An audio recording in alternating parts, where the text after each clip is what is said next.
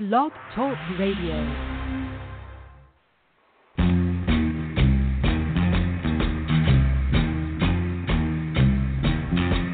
The beat goes on. The beat goes on. Drums keep pounding a rhythm to the brain. La-da-da-da-dee. La-da-da-da-da. Charleston was once the rage, History has turned the page, The miniskirts, the current thing, Teeny Bopper is our newborn king, And the beat goes on. The beat goes on. The drums keep pounding a rhythm to the brain. La-da-da-da-dee. La-da-da-da-da. The grocery store's a supermarket. Little girls still break their hearts, And men still keep on marching off to war. Electrically they keep a baseball score. And the beat goes on. The beat goes on. Drums keep pounding a rhythm to the brain. La-da-da-da-dee. La-da-da-da-da. Grandmas sit in chairs and reminisce.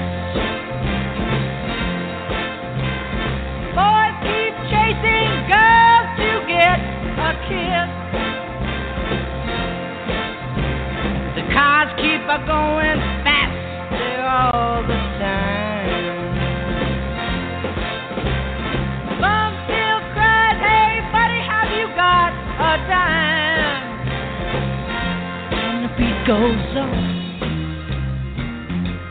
The beat goes on. Drums keep pounding a rhythm to the brain. La-da-da-da-dee. La-da-da-da-da. And the beat goes on. Yes, the beat goes on. And the beat goes on. And the beat goes on. The beat goes on. And the beat goes on. Well, good afternoon, everybody. It is Wednesday afternoon, a little after 5, on the last couple of days of summer. And where I'm sitting, it's a perfect time to sit back, relax, gather around the phone, the computer, whatever it is that is you're gathering around, and let's share a cup of Joe. I've got some interesting news to pass along today. We've got a couple of guests that are going to talk about some new concepts. We're going to veer off of our normal prohibition ending quest for a moment, just a moment. We're not actually going to, but we're going to go down a route that's a little more mainstream. Most of the time when you deal with nonprofits, everything from, NPR, public radio, to March of Dimes, to, Red Cross, you name it. It's a nonprofit, generally, in my experience anyways, is all about money. That's generally all they're ever about. Can you donate? Give us money, money, money, money, money, money, money, money. And that's why I've generally had an aversion to participating with nonprofits because it generally is just about the money. And if you were to look at the books, the transparent nonprofit 501c3 reporting, you'll find out that most of the leadership in nonprofits are making a pretty darn good living. And if you were to look at, I think most hospitals are nonprofits, churches are nonprofits, and if you look at the monies that they raise, and if you look at the monies that they charge, and the monies that are involved, generally speaking, nonprofits are money-making adventures, or ventures, I should say. And if you were to actually look at any of these nonprofits, including many of the ones that are supposedly in the movement, and you look at the monies that they raise and the monies that they report and the monies that they claim to use, you will find that their admin costs, that's sort of a key factor there. There's two magic numbers. One would be the salaries of their leadership, and that information's online. You can look up nonprofit CEO salaries, and you'll find big numbers. And what you'll find is, then you look and you see what typical admin costs for nonprofit actions or projects, and you'll find, again, big numbers. So when you donate $1 or $100 or $1,000 to the Red Cross, or whatever. I mean, I'm not picking on the Red Cross by any stretch. I don't know a whole lot about them. I just know that I have seen their numbers at one point, and the leadership of that organization makes a ton of money. And the leadership of, even some of the nonprofits, again, in our movement or our so-called movement, they make money. They make a living. They get paid for what they do. And so when you donate to one of those organizations, you're paying somebody's salary and you're paying, a lot of other things. And then you look at the work that they do, and hopefully it's very much in line with something that you support. That's why you would back a nonprofit. But then you say, well, how much does it cost them to do these things? And generally, it's a lot. Well, the human solution is very different from that, and it's actually kind of funny because in the past, the drama and trauma that we've endured has been, with accusations about money. And anybody who knows our bookkeeper, our treasurer, she's a Nazi when it comes to money, and there ain't a dime gets spent that doesn't get accounted for. So any and all of those things are just kind of hilarious when we get down to it. Truth is, this organization, not one of us makes a dime. Not one of the leadership, not one of the chapter coordinators, not one. There is no admin cost of running this company. We all donate our time. We all donate money. We're actually, the leadership of this organization have historically been the biggest donors to the organization. So not only do we donate our time, but we generally donate very generously of resources. And when we work on a project, the monies that do come in for donations or fundraisers or whatnot, they go 100%. So when we print materials that people can hand out, when we make our ribbons, our solidarity ribbons like this one here, your donations pay for that. And every once in a great while, there's been a little bit of travel costs that have gone specifically raised for those travel costs. So in the past, especially when I was traveling around years ago, I would go all over the country, didn't have any money to spend on it, and people would raise up money so that we could go, fuel costs and whatnot. We still donated our time and our vehicles and our food and all that, but whatever, the fuel costs were substantial, and donations have paid for that. We've donated money to inmates. We've donated money to a number of different little projects. But the thing is when somebody donates to this organization, they can be assured that every penny will go to the work that we do. And typically, we don't do a lot of fundraising. Our primary fundraising is membership. Well, put it this way. If you guys buy a membership and we give you a T-shirt, generally speaking, we're not making a bunch. But we would rather have your support because this is about your time and your passion and your energy as much as, or certainly much more so than your money. And there are people who don't have a lot of time or don't have any time, and all they do have is money. Well, we support that as well, because that helps us to, have a website. It helps us to be able to get our messaging out. It helps us to be able to focus attention on a project sometimes when it's needed. So we do have a couple of guests that are going to be coming on pretty quick, and they're going to be talking about some cool new fundraising opportunities that we have. I know a lot of you all are very free-thinking, anti-authoritarian rule, I guess I could say pretty confidently.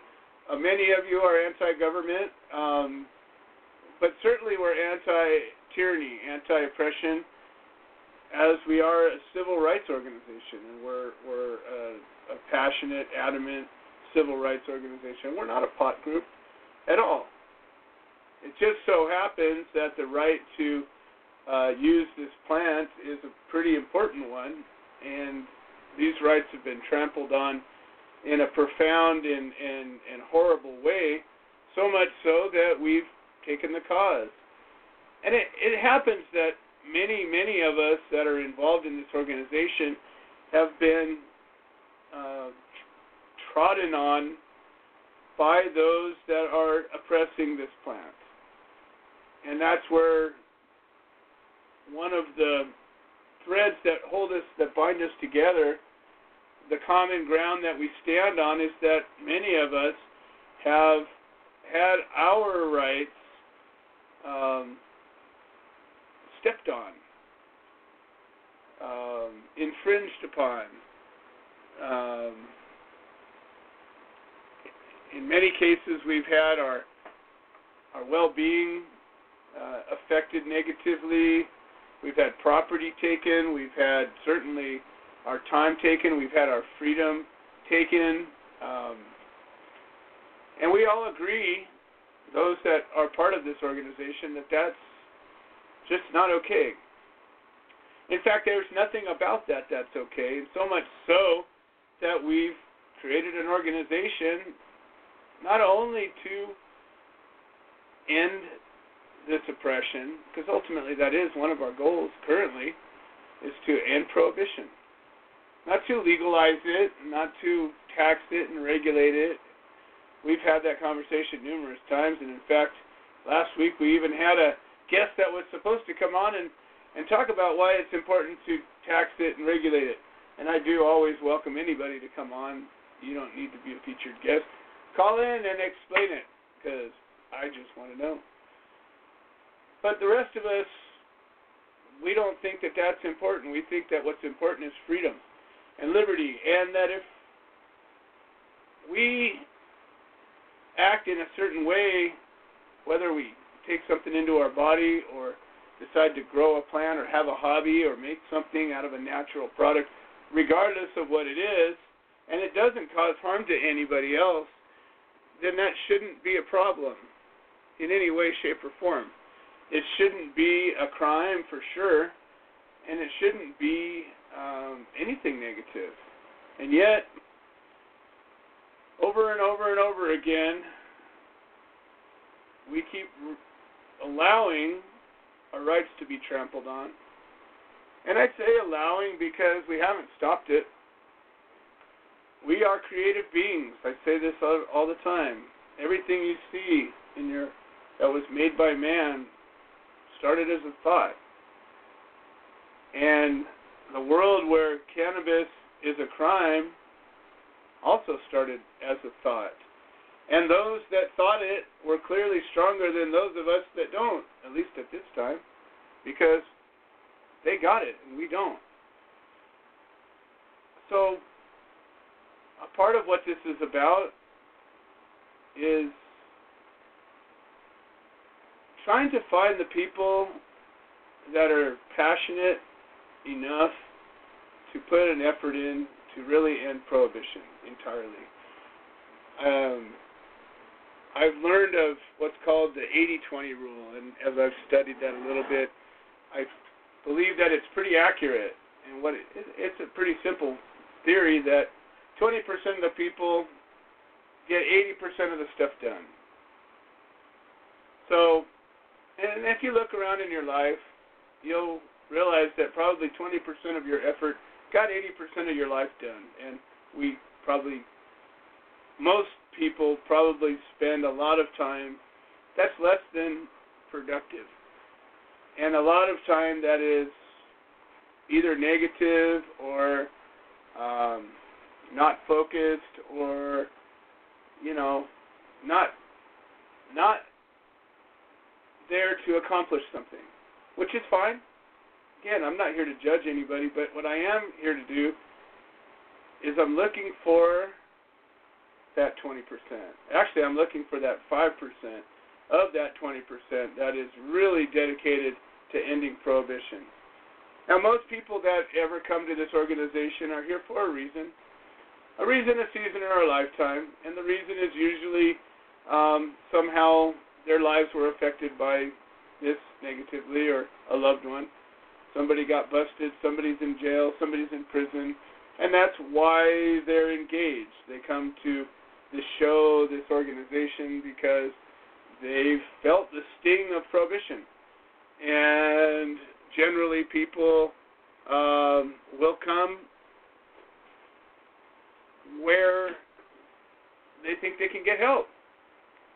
And we help in a lot of different ways, and we help gladly, regardless of whether people are here for a reason, a season, or a lifetime. And history will show that most of the people that come to this organization are here for a pretty short period of time. A week, a month, a couple of months, even a year, sometimes even a couple of years. But very few members have the duration. And I've told this story before, but I tell it because I think it's important. When we first started out, we had an event, and there was a well-known activist that attended the event, and I was all proud of the event, and I said, "Hey, what do you think?" He said, "You did good." He says, "We'll see where you are next year." And then I said, "All right, that's fair." So a year went by, we did another event similar to the first one. And at the end of that one, I said the same thing. "So what do you think? It's been a year." He says, "Yeah, you're doing all right." He says, "Keep going." And then about 5-6 years later, we were at an event, and by this time we were pretty substantial, and we had a booth at one of these events, and I did an interview with him. And we got pretty into it. I have the video somewhere, but I asked him at that time, we'd been at it for 6 or 7 years, and I said, "So, how about now?" And, he had a whole different frame of mind, and he said, "You guys have really stepped up and done what most people talk about. You guys have the wherewithal to do the hard work and to keep going." The thing that's the most difficult about any of this work, the nonprofit work, the volunteer work, regardless of your situation, regardless of your health, regardless of your time available, regardless of any of it, is it's a job. It's a job that doesn't pay money, but it does pay unlimited, intangible benefits. And anybody who has been part of this organization for any length of time knows that what I'm saying is absolutely true. The wealth that we get from helping other people selflessly is unimaginable. I could write a book of just the people that were impacted by the work that we do. And I'm proud to be a part of that we. 10 years strong, and I believe that we're better than ever, and we're doing more good work than we ever have. So that takes me up to now. I've got a whole bunch of guests all stacked up and waiting to talk, and we're in pretty good shape. Running a little late, but that's all right. We got elections coming up. And in 1 week from tomorrow, we're going to have a whole new series of leadership. And what that means is literally every position, every 2 years, is up for election. And for the last 6 months, I've been talking about it on this show. And we're down to the last week. If you want to vote, your membership must be current. That means either your lifetime membership, which there's a handful of. I think there's maybe a dozen lifetime memberships out there for amazing above and beyond the call work, and you know who you are. And then every other membership's a year-long membership. Even if you signed up as a 420 membership a year and a half ago, if you're not paying it every month, you're not a member currently. Doesn't mean you're not part of our organization, just means you're not an active live member and you don't have a vote. So if you renew your membership before Wednesday, a week from today, you're good. You can vote. Anyways, the election is going to go on for 1 day, 24 hours from midnight to midnight, from Thursday at midnight till Friday at midnight. And it's on the website, THSINTL.org, and all the information's there. I'm not going to get too deep into it. We've been talking about it for 6 months. I'm hoping you all show up. I'm hoping that we have a big turnout. We have really amazing candidates. Everybody that stepped up, I believe we've got the strongest set of candidates out there. And however it plays out, I believe we're going to have a good, strong leadership team. So I hope to be a part of it. I have confidence that I will, but I certainly hope to be, and we'll go from there. Anyways, we've got Bobby Rodrigo, and I believe it must be Kurt Wallace that's here to talk about. We've got this whole Bitcoin cryptocurrency thing going on, and we now, as an organization, have an ability to do a fundraiser and accept payments, and we have a cool thing that we're going to be offering. So I'm going to bring up Bobby Rodrigo, and I believe it's Kurt Wallace. Bobby Rodrigo, welcome to the show. How are you doing today? Good. How's everybody out there in the Cup of Joe land? I got a pretty good clip of people on the live stream, and everybody's saying hi, and so it's Kurt Wallace. That's the other one that's going to be talking, right? Yeah, bring him on in, and why don't you start with him? He's the man that is one of my partners in this endeavor. I work with him with Cold Storage Coin. He's also a marvelous advocate, and why don't you say hi to him and start with him, and he can introduce you to the product. Sounds good. All right, here we go. Kurt Wallace, welcome to the show. How are you doing today? Hello. Thanks for having me on. Nice to speak with you. Absolutely. Welcome to the show, and welcome. I introduce you to a little group that we call the Human Solution International. Well, good to be a part of it. I like human solutions, and I like border-free societies, which we have our imaginary lines, but internationally we get to enjoy it. Right on. So why don't you tell us about this new product and this new fundraiser idea that we've got going on? Well, Bobby may be able to speak more about the fundraising aspect. I can talk a little bit about the technology and why it's important, but I think first the primary question is, why does Bitcoin exist, and what is the purpose of a cryptocurrency that's built on the blockchain? And the answer to that is no more complicated than human freedom and free association, and the ability to live our lives without coercion of overlords such as the federal government, and their ability to suppress people's way of life and whatever they choose to do with their body, and to treat themselves in ways that they know best because they've been encumbered by the war on drugs. And so Bitcoin is and Potcoin, they are cryptocurrencies, which is a digital asset. When people hear that, it sounds alienating, but in reality, anyone that uses fiat currency like the U.S. dollar or any paper money, they actually are using a digital asset. The illusion that it is something physical comes into play because there is a paper version of it and a coin version made out of cheap metals. But we use a digital asset. The difference with the Bitcoin technology is that it's honest. It's an honest money versus a dishonest money.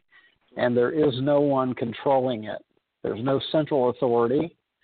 It's a limited amount of currency, and that's the beauty of it. And there's no third parties involved, and there's no third parties asking to have get their cut, so to speak, so that they can fund their henchmen to be able to come out and stop people from living their lives the way they want to, free of coercion.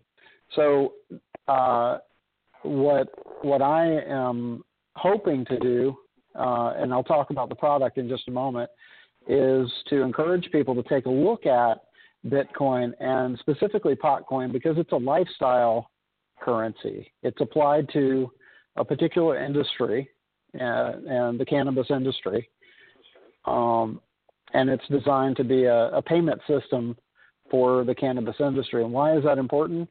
Because it provides security and safety and freedom. With the Federal Reserve System, what happens is that they are able to keep people from having bank accounts that have businesses. Like, for instance, a dispensary has a business that cannot operate, and that's one of the major issues in the cannabis industry is the intrusion of these federal laws.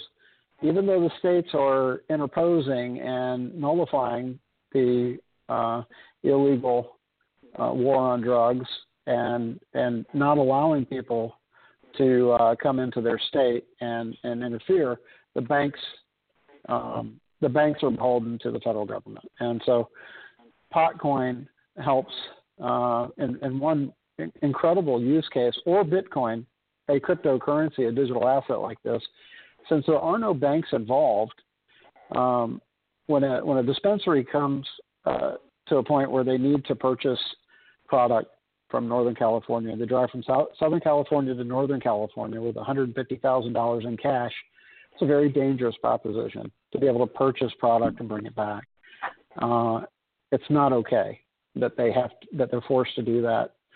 And having a digital asset like Bitcoin or Potcoin allows them to travel without the risk and without the dangers involved in that.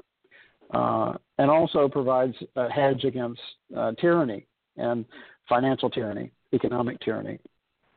By not using their money, and when I say their money, I'm talking about the Federal Reserve Bank system, that it disempowers them.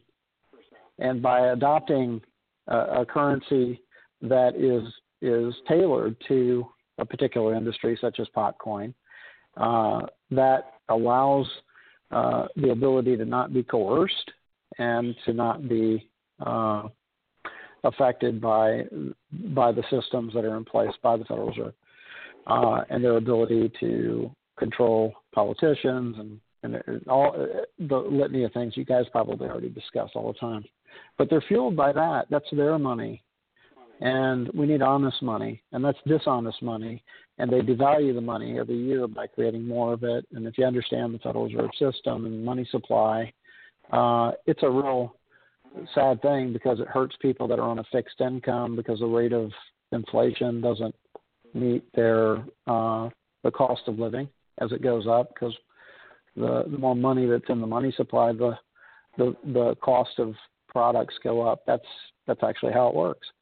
And so there's a lot of variables that spider out of fiat money, and because this is a fixed supply, that's another nice thing in terms of ownership, because the value trends up with Bitcoin every year. People talk about using it as an investment, but it's really a currency. It's a form of communication. It's a way for people to have a relationship with one another based on mutual exchange that is free, a free mutual exchange. Our coins are a way to store cryptocurrency offline without any ability to be hacked, and to safe, clean way, an easy way to store cryptocurrency, and also to give cryptocurrency as a gift, and to spread wallet adoption, especially for companies that are interested in accepting an alternative currency that can't be interrupted, like a bank account.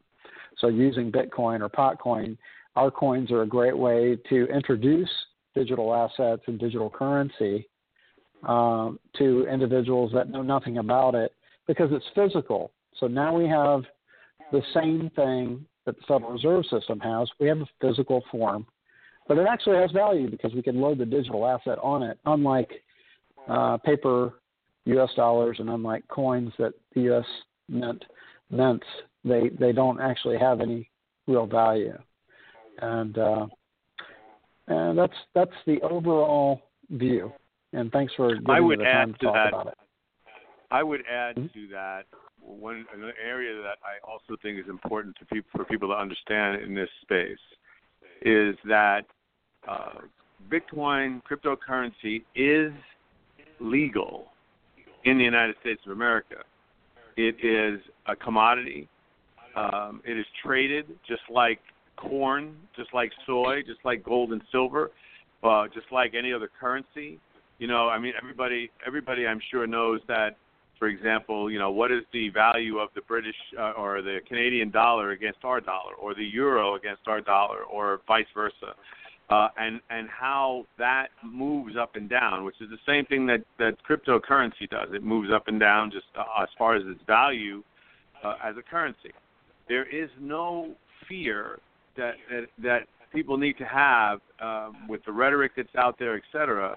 This is a legal way to do business. The separation is for the cannabis industry is that they can't use banks, obviously, for the reasons that we know because of Schedule 1. That doesn't mean that they're violating the law by using cryptocurrency, because they're not. They're just removing the third party, as Kurt explained. And it is very important. This is a very important part of this, because the rhetoric out there from the fiat world, and for those who don't understand that term, that is any other money, real, the aspect of paper money that's what you call that, euro and the U.S. dollar, et cetera. What people need to understand is that there are a ton of lawyers in this space. There are government agencies using blockchain. There is a pushback to try and centralize it as well because, of course, of the control aspects of it. But it's in the same space in the sense of the problems that cannabis has on one side from the standpoint of coming out of a centralized world and want it to be more peer-to-peer. But there's nothing illegal about it. You can't – the feds can't – the feds do not have a law that says, well, if you're doing business in cryptocurrency, that we're going to come and take your business. That's not at all. You still are when you're operating under a regulatory space, let's say in a legal cannabis organization, you still are required to do the things that you are required to do. You have to do your taxes and all that other stuff. This is just another way for you to pay and get paid, and also to invest if you choose to go down that route. And the legal compliance thing is very, very important in this space, because people are afraid of it because of the rhetoric.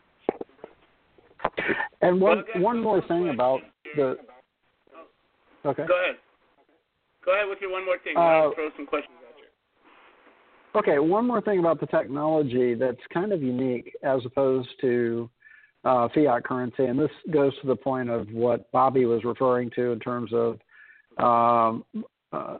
operating as a legitimate business, which I think, and I've talked to people that are consultants in this industry, and they are working hard to be compliant, which is the same thing for the cryptocurrency and blockchain industry, is that that there's a neat tool that is built into the system, and it's a very simple tool, and it's called a ledger, and that's all the blockchain really is a ledger of transactions, and it's an open source ledger that everyone uses together.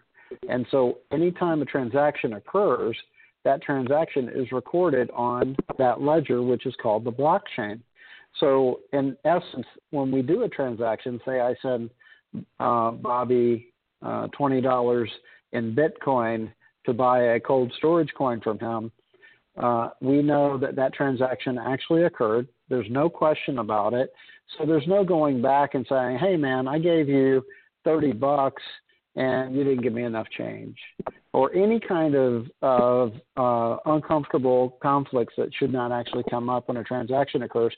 And that's called a trustless system, which is a beautiful thing because it alleviates issues once a transaction occurs. And so that's what the real kind of the underlying value of cryptocurrency has involved in it. I just wanted to point that out. Well, I'm always the other side of the coin looker, and so my biggest thing with this, and I support the idea. I think anything that can be used to promote somebody's free idea, if you get enough people to follow along with it, then it's a good thing. I don't see a downside to it. I do see that it seems a little more complicated than most people are probably willing to engage, but I suppose that's all subject to change as it becomes more known. I mean, all these terms you're talking about, I'm pretty savvy about a lot of things, but I don't seem to be grasping this the way that I grasp a lot of things. So that would be one of my personal issues with it would be, geez, I don't know how it works, and I don't know how to use it, and I don't know how all of that stuff. The second thing is Bitcoin and Potcoin. Are they interchangeable? Are they the same thing? I'm looking at a couple of different indexes here, and I see Bitcoin on it, and I see a bunch of different other cryptocurrencies. I don't see Potcoin anywhere. So what is Potcoin with regards to Bitcoin? Okay, that's a great question. And to your point about the terminology, that's one of the difficult things in our industry is how do we make it relatable and how do we make it comfortable for people to understand what cryptocurrency is and how it applies to them as an individual in their lives, and why is it important to consider, and how do you communicate that and convey that? So that's a great question. It's a big question. We all are talking about that in real world terms, but to answer the second question first, the second question, Bitcoin is its own cryptocurrency. It was the first one developed out of years and years of development efforts, and someone finally made it work properly. where it runs itself, and it doesn't need anyone manipulating it. But it is its own currency, and each cryptocurrency is its own currency. So Potcoin is its own currency, and it was created to be used as a payment system for the cannabis industry. There's thousands of cryptocurrencies out there, and some of them are applied to, say, organic lifestyle, eating, health, fitness, those sorts of things. And it really isn't complicated in terms of being able to use it. You just download an app, and when you have Potcoin or Bitcoin on that app, you can transfer it to someone else's app, and you put the amount in that you want to transfer, and the transfer happens, and it's very simple at that point.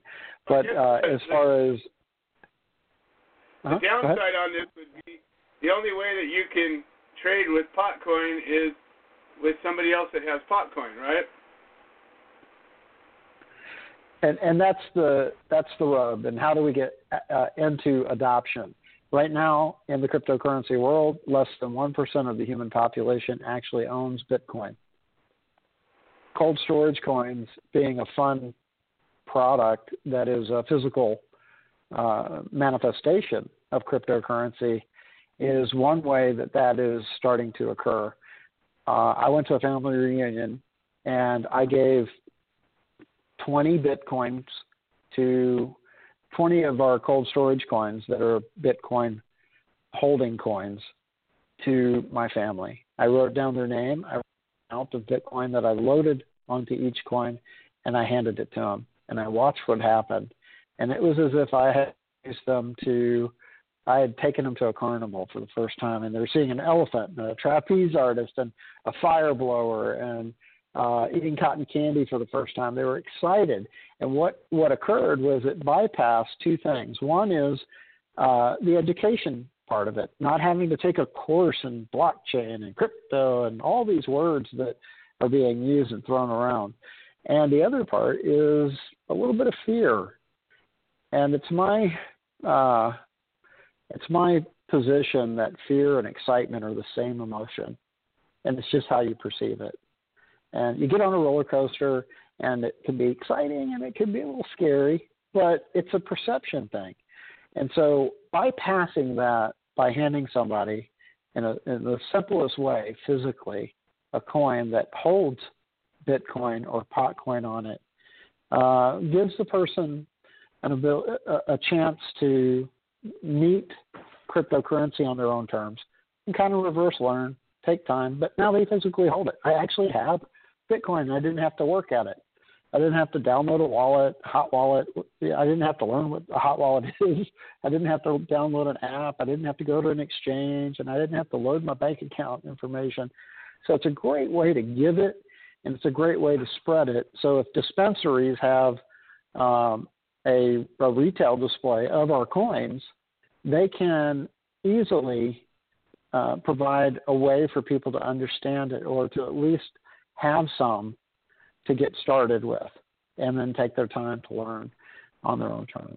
And I think it's important to meet people in whatever place in their life that they're in, to where we're not trying to force feed technology or ideas and that sort of thing, because it's not something they were thinking about before we introduced it to them.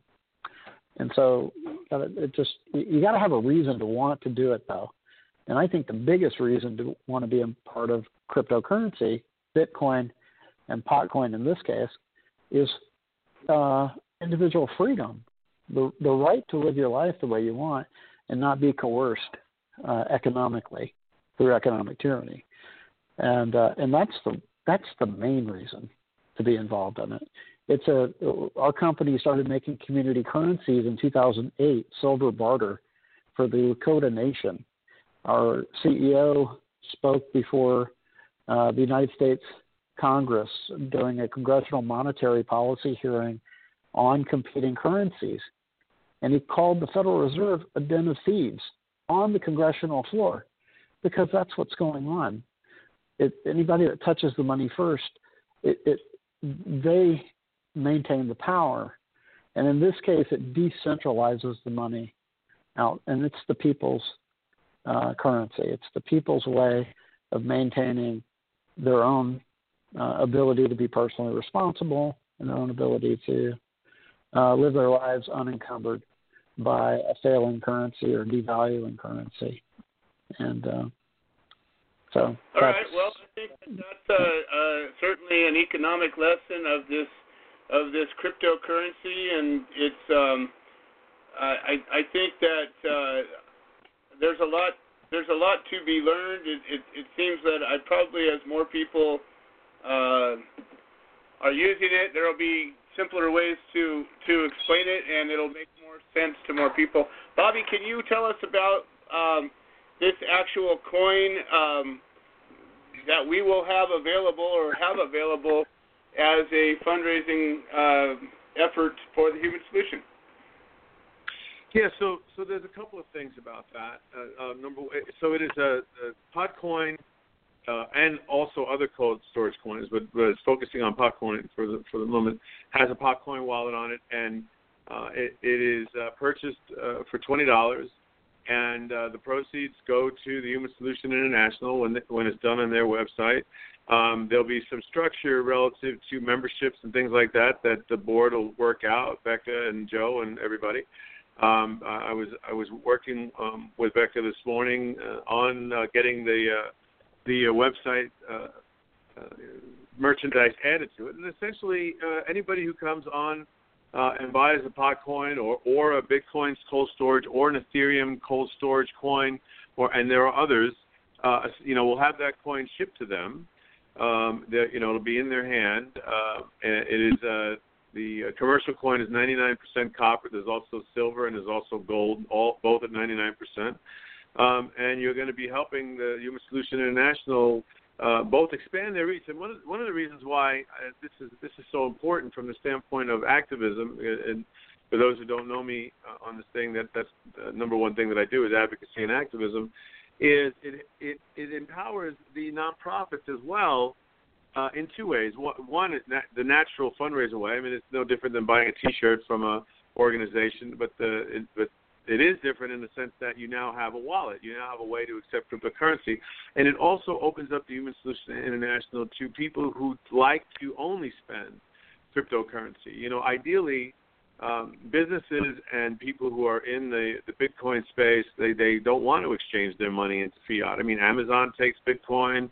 Expedia takes Bitcoin, for example, and making it more mainstream, allows for, no banks, and that goes for everybody. I mean, Expedia takes Bitcoin. They don't have to go to a bank, and do anything with a bank either, unless they want to convert it into regular or fiat money. Actually, regular is the wrong word. So this really helps expand the footprint and the good works of a Cup of Joe and the Human Solution International, everybody. Because it opens up, it basically becomes a part of the global economy of Bitcoin. While even though the percentage in the world is still low, it's still 1% of 6 billion, 7 billion people that are trading in it, and they want to spend on cryptocurrency from China because the Human Solution International is such a great human rights organization, they can do that. They don't have to worry about going through a bank.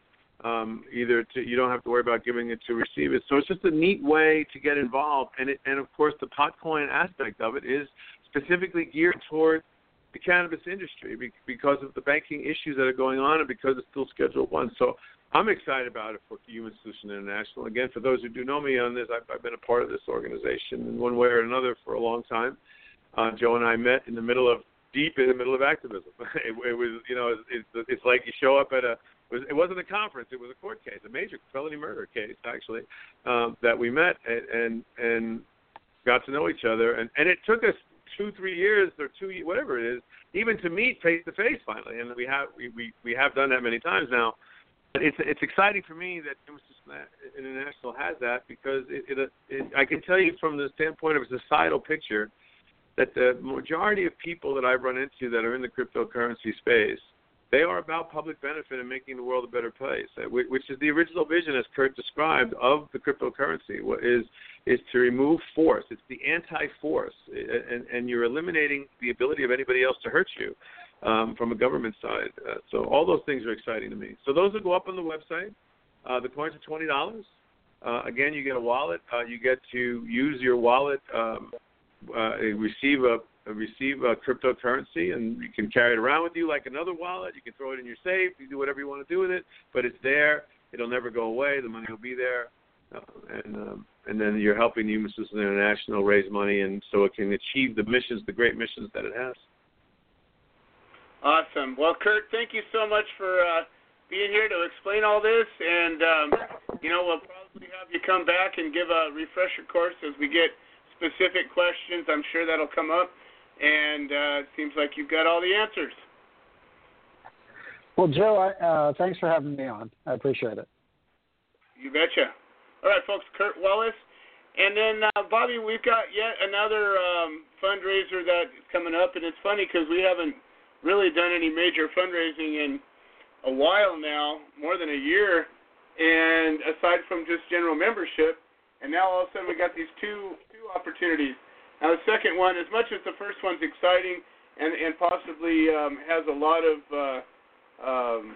important value to a lot of things, the second one is certainly near and dear to my heart.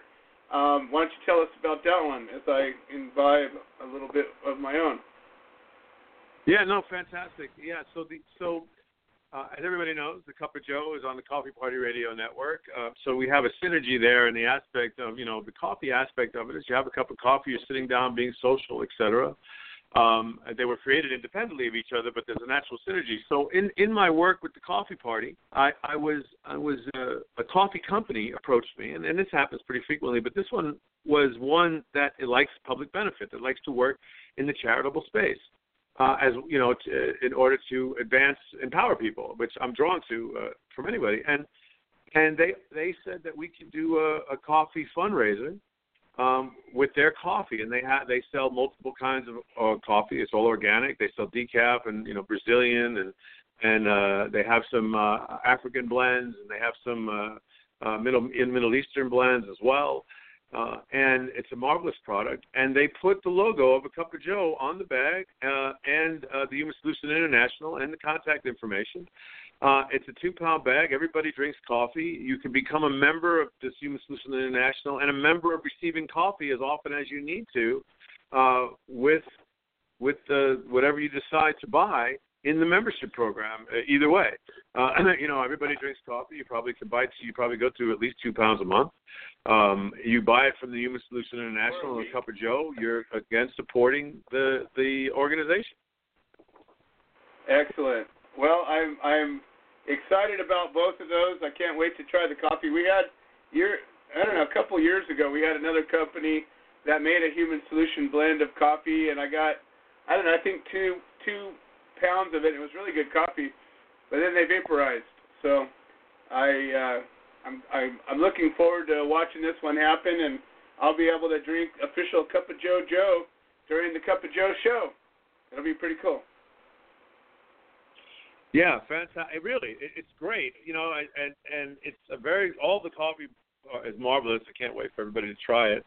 And again, it's just an extension of trying to make it natural. That people don't necessarily want to buy a T-shirt. They may not need a T-shirt, or there's a little bit more price. Everybody drinks coffee. And coffee. Really good. I'm just saying. Yeah, it's great stuff. So again, awesome. Well, really, Bobby, I've been mocking the Coffee Party Radio Network for a little while now. It's been, months. I look back on the episodes page of this station, and I have been truly dominating all the airwaves that there are to have for a while now, and I'm feeling a little lonely out here. And I understand you're about to bring your show back live on the air, and when's that going to happen? Yeah, in my defense, I've been a little busy in the disaster space, and let me tell you, people, if you're in a disaster, having Wi-Fi and doing internet radio is a real headache. But putting that aside, I Take Liberty with My Coffee is going to be back on the air this Sunday. We air it on Sunday at 7 a.m. Pacific Time, 10 a.m. Eastern Time. Also, Kurt Wallace, who was just on, is going to be coming on the Coffee Party Network to do a show based on decentralization and to educate people on Bitcoin and blockchain, get back out there. He has a long history in the media and being on radio. He's also worked on a number of campaigns, Ron Paul's campaign, Rand Paul's campaign, things like that. He's out there in the space, in the liberty space.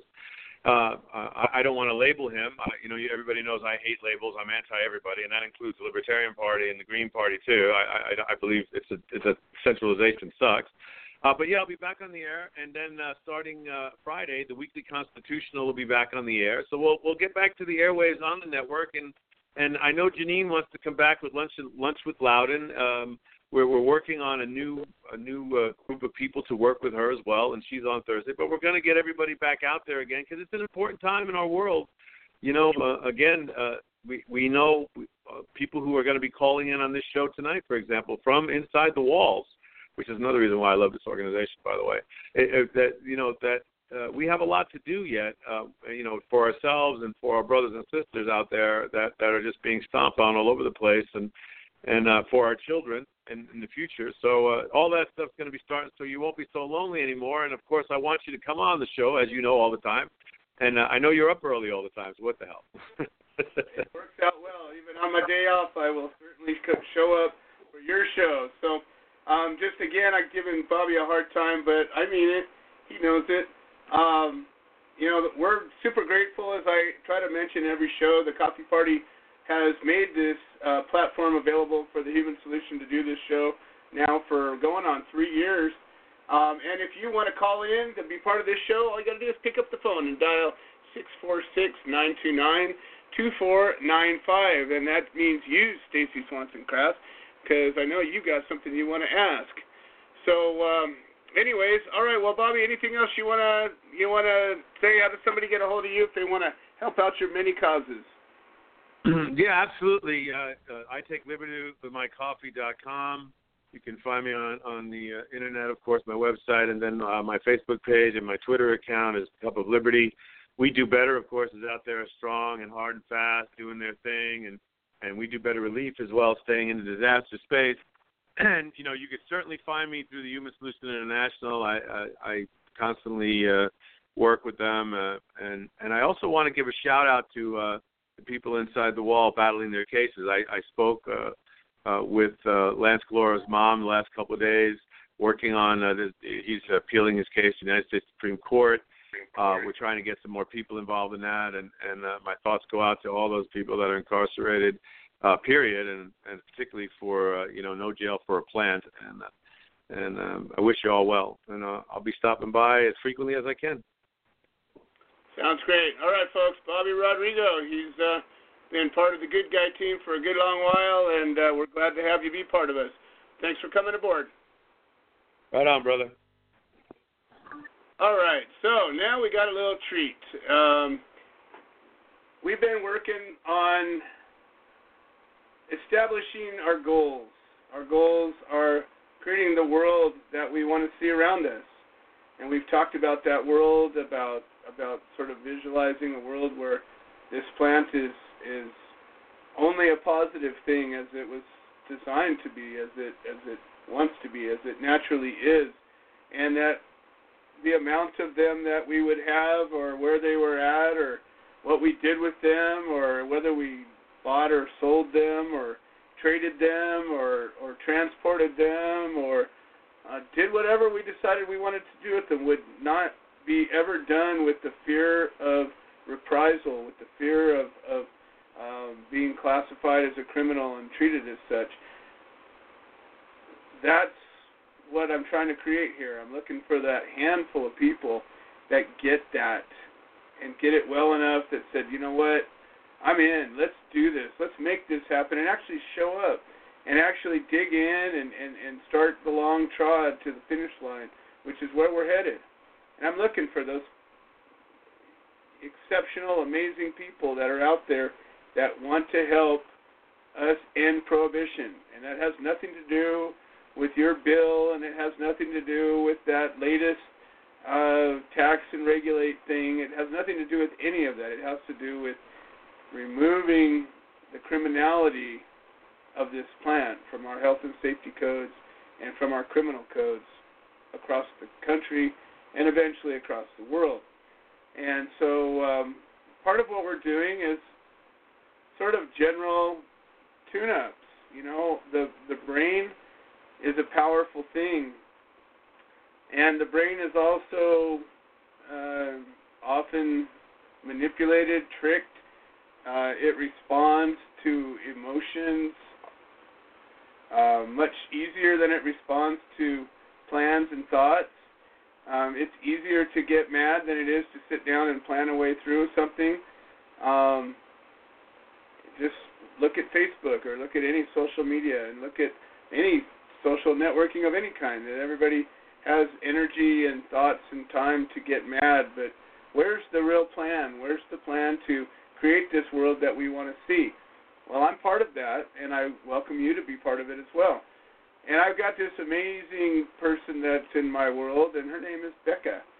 And she's got some cool ideas and some practices and some thoughts about how we can put ourselves in a better place so that we can be better prepared to create that world that I'm describing. And hopefully enough of us will be here to create it that will be stronger than those that are trying to create the world we already have. And soon enough, we'll get what we want. So without any further ado, we got a little treat from Becca. Becca, welcome to the show. How are you doing today? Great. Well, thank you for popping on and doing some early screening. I always appreciate that. Yep. Or screaming, as the case may be.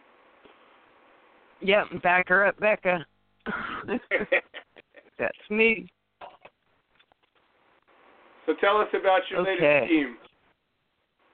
My latest scheme is something I learned years and years and years ago when I was in a pain clinic learning how to deal with my pain.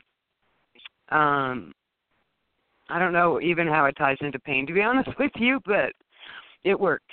The practice is called Tonglen. It's a Tibetan meditation.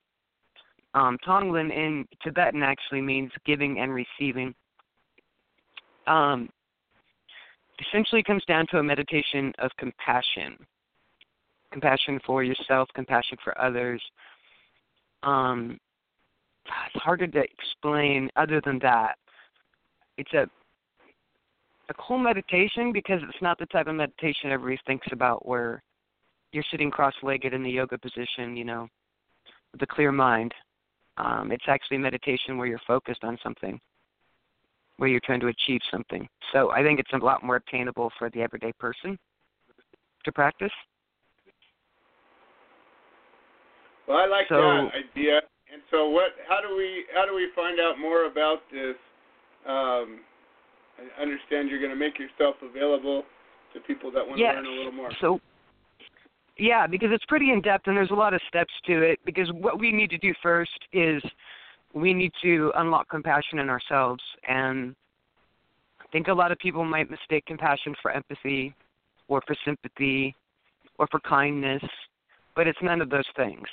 And so the first step in achieving a Tonglen meditation is to do some meditation on opening compassion for others, for ourselves, and then we can move on. So what I want to do is I want to tell people, anybody that's interested in learning about Tonglen, to reach out to me via Facebook or my email, which is thsibeccan@gmail.com, and we can set up a time where we can get on the conference call, and I can guide everybody through some meditations, and we'll do as many as everybody's interested in doing, and I'll take them as far as they want to go. Awesome.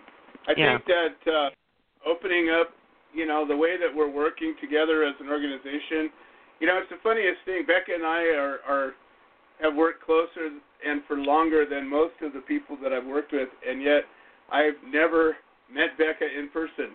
I've never looked her in the eye. I've never given her a hug. Much as I would love to, we've never physically met.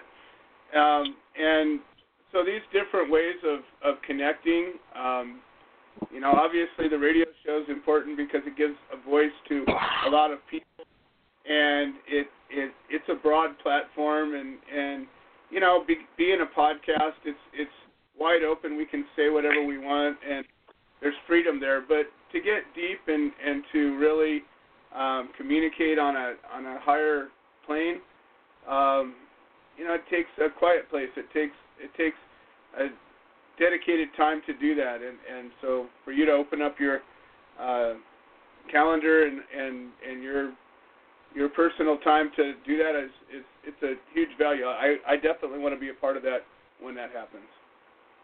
But I really love doing it. I really do. I get so much out of these meditations and these practices, and like Bobby was saying, in the time we're in right now, I think we can all use more compassion for ourselves first and foremost, and for others.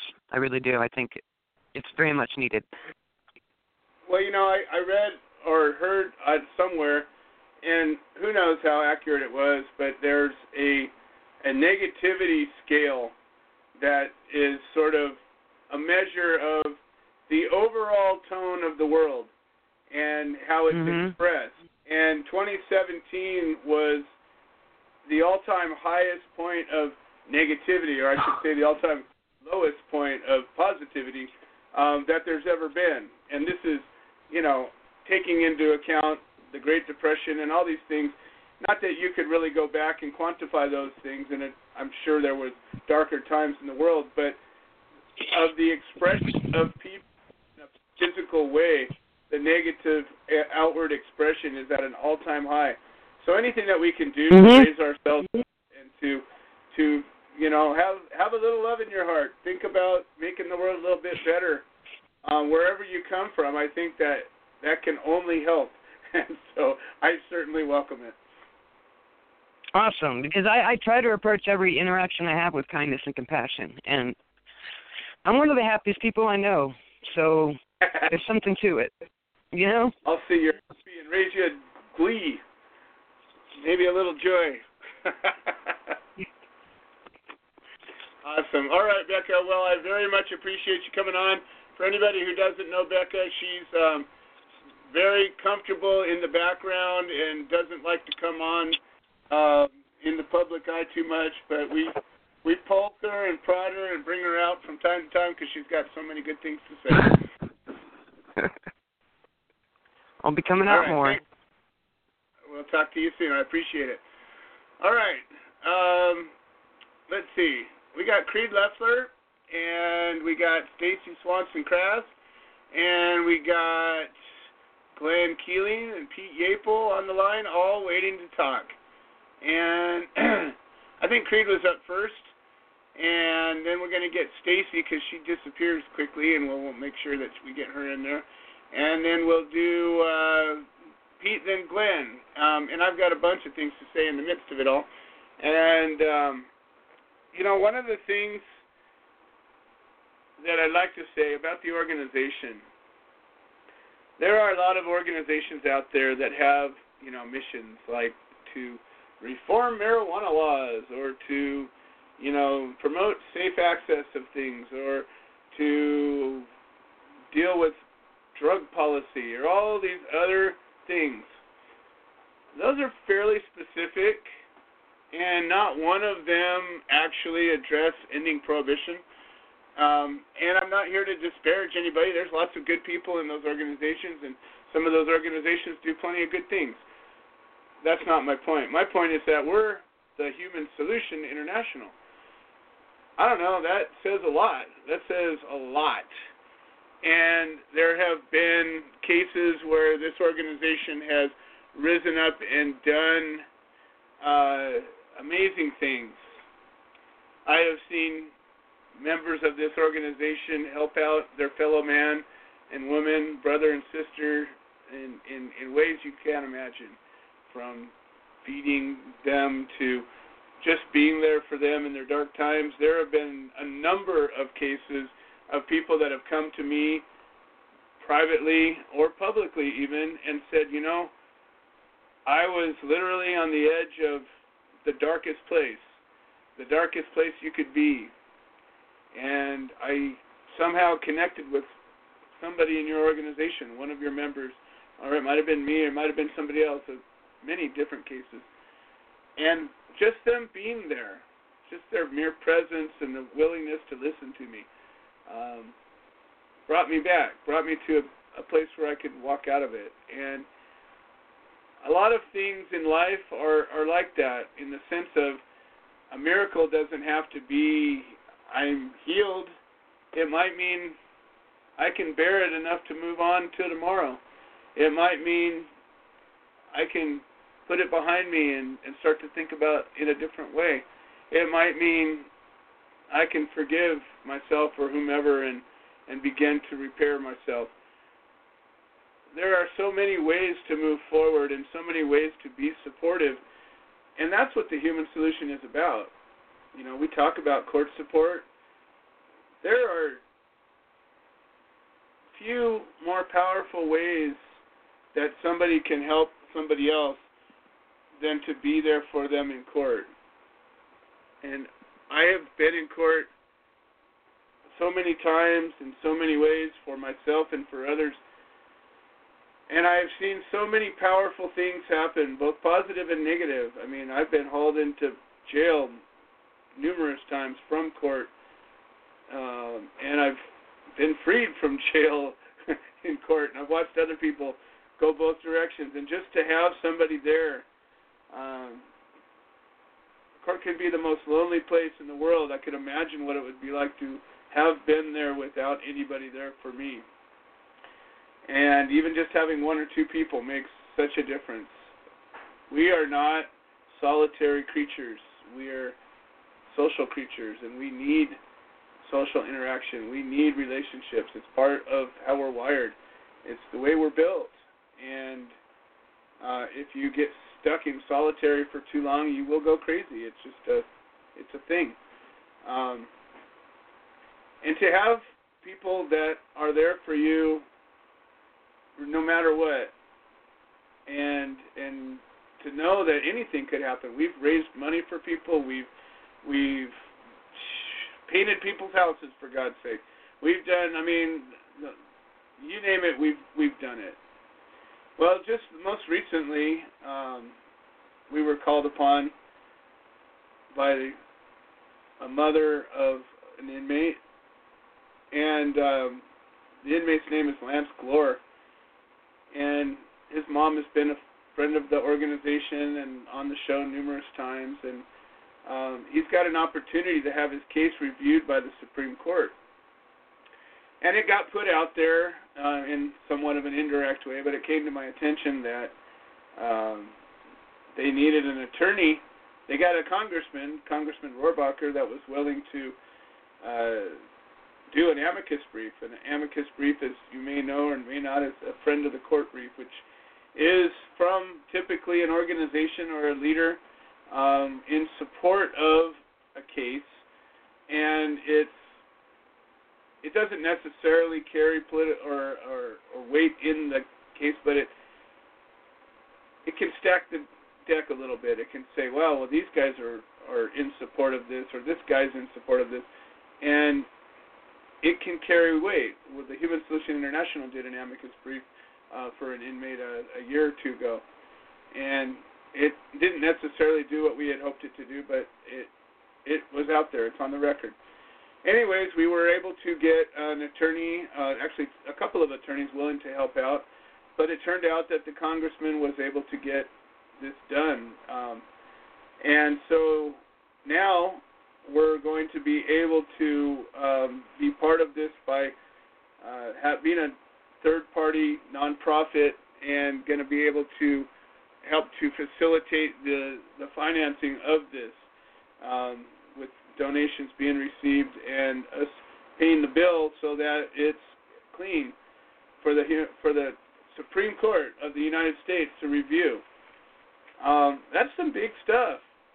And I know a lot of organizations and a lot of people, and to know that we can be part of something like this makes a difference. Lance Glore just sent me a notice just before the show started. I want to read it real quick, and then we'll get on to more guests. This is from Lance. He said, "Thank you for your help on such short notice. I really appreciate it a lot. Your people were going to do it, but the congressman got it done at the last minute. So your people offered to help in any other way they can in the future. We're so close to making a change, a real change, a change for everyone. My case is being reviewed by the actual Supreme Court justices at the end of this month in a special session. It looks like they're going to decide sooner or later." And that was what Lance sent to me just a few minutes ago. So when we talk about court support and prison outreach and helping, it comes in so many ways. And when you see a plea for help out there, you know, when I talk to people, I tell them, well, I can put it out of the network, and that's generally what I can do. But I know that by putting it out in the network, it can mean anything. We've been able to manifest just about anything when we really set our mind to it. Members of the Human Solution are some of the most amazing people I've ever known.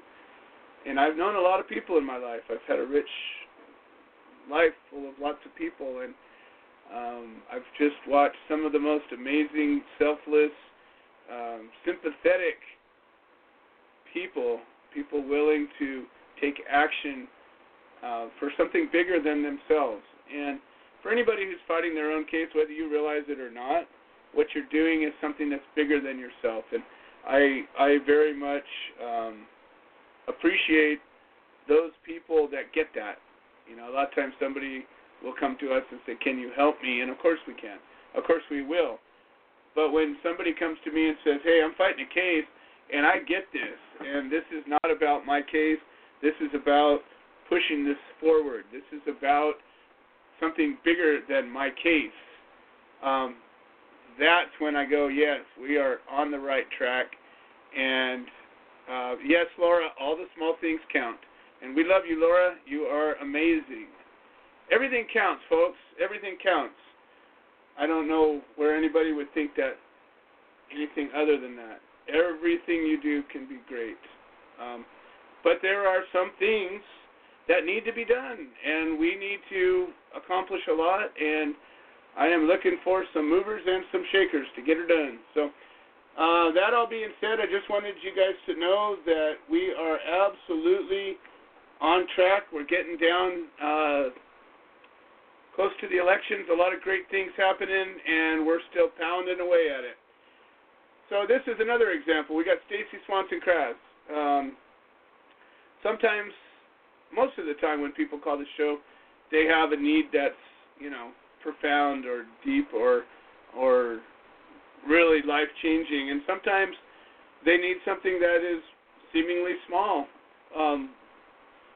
But being a community, I think, is what this is really what I'm talking about, is that we're all over the place. We're all over the country, into Canada.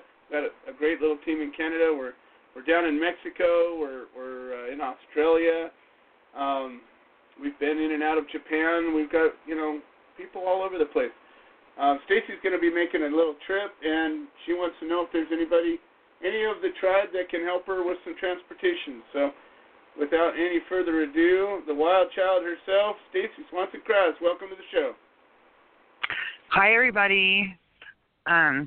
Yeah, I have been trying to leave for Colorado this whole week, so I'll be in Colorado for until I go to California, but I'll be flying into San Francisco International and to see a Lyme doctor in Foster City. So what I'm looking for is someone to pick me up at the airport and drive me to the doctor and then drive me back to a hotel or let me stay at the house and let me medicate while I'm there.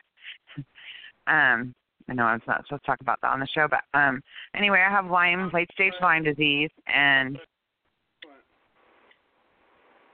So when are you flying in, and when do you need this to happen?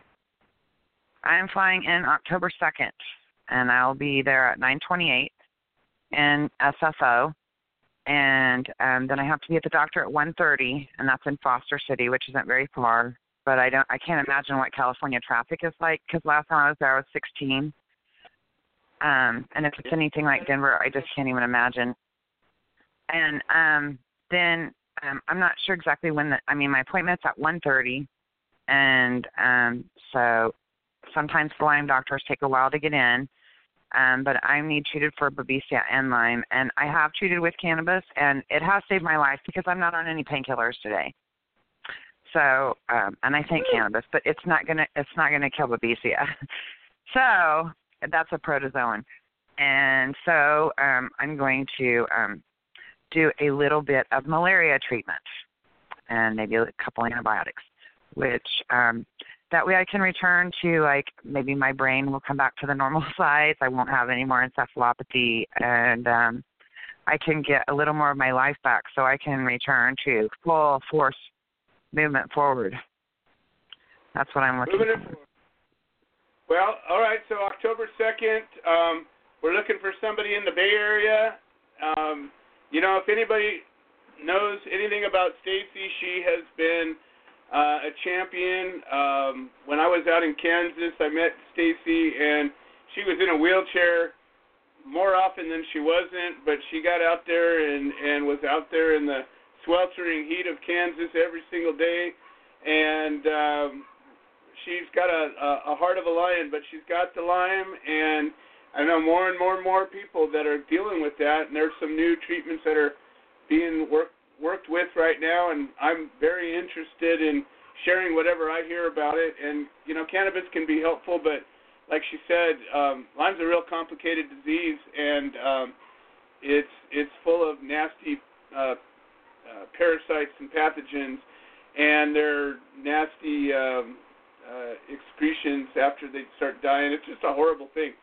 And it's complicated, and hopefully we'll come up with some real positive ways to get back and treat it. And I understand that there's some, pretty daring new approaches being used, and I definitely hope that this works. But if you're in the Bay Area, October 2nd, and can help Stacy by giving her a ride around and put her up, give her a place to stay for the night. I guarantee this trip's costing me like $2,000. Yikes! Well, I definitely. How does somebody get a hold of you if they're willing to help? My email is thsimidwest@gmail.com, or of course, you can get through me on Messenger on Facebook. I don't know if I want my phone number out there. any way you want to do it. Any way you want to do it. So, again, this is just another example of, the stuff that can be done. I know we have members out there in the Bay Area. I don't know what their availability is on that day. I'm about 8 hours south. Or even if they can just help me medicate at some point during the day. Like, I don't exactly know what you do in California. If it's just like Colorado. I mean, I live in Kansas a lot, so I can go back and forth. Mostly we do what we want. That's what we do. We do Mostly what we want. Well, I want to do what I want. That's I'm into that. Generally the way it works. But sometimes we pay the price for doing what we want. But mostly that's what we do. We do what we want. Well, what I want is for you to have a ride, and so. Thank you so much.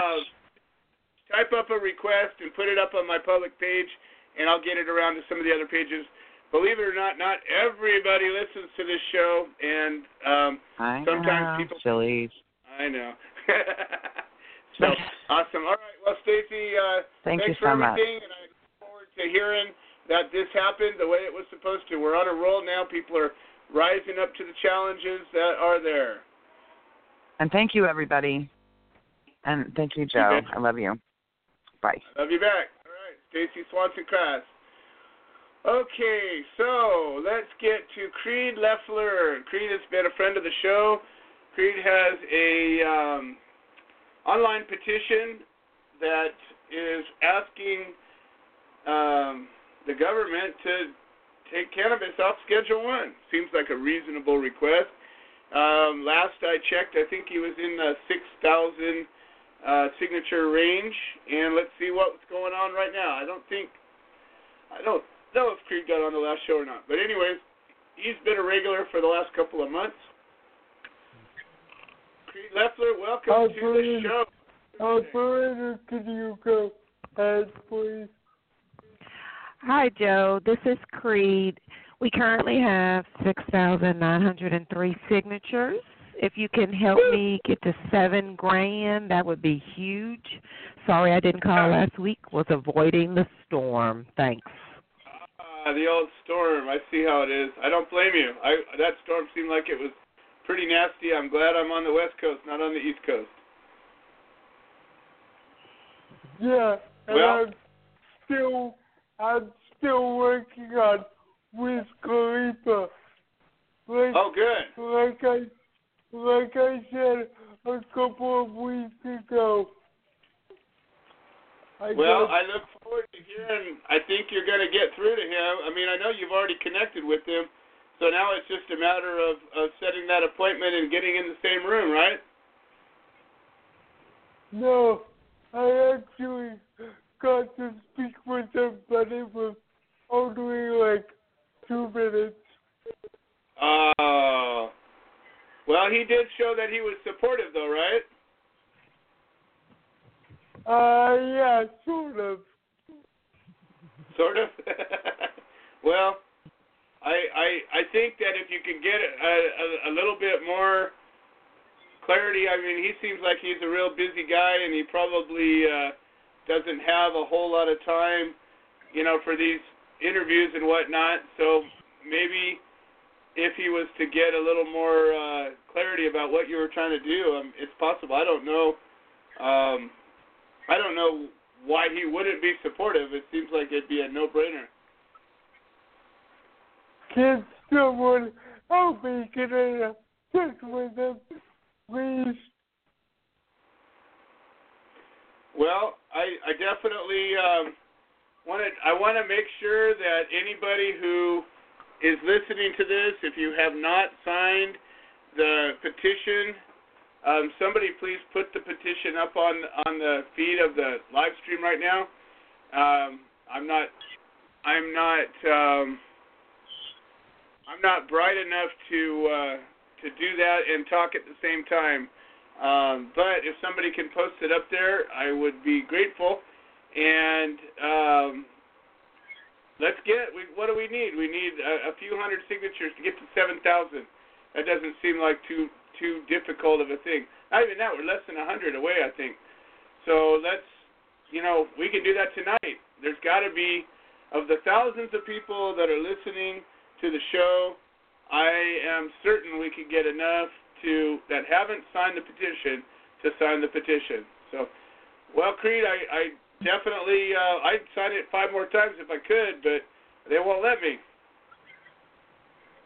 No trouble, please. I've had people do that before. Well, it's a lot of work to go change your name just to sign a petition, so I think I'm just going to keep my one name, and I'll try to get more people to sign it rather than go around it that way. Thanks. All right, Creed. Well, this is Creed Leffler, and once again, Creed is a guy that's just doing what needs to be done. He shows up every week. He's got a mission. He's got this petition he's put out. He's an activist and an advocate, and it's showing up to work every day, whether he feels good or not. He gets it done. So I respect that and appreciate it, and I'm glad to have you fighting on our side.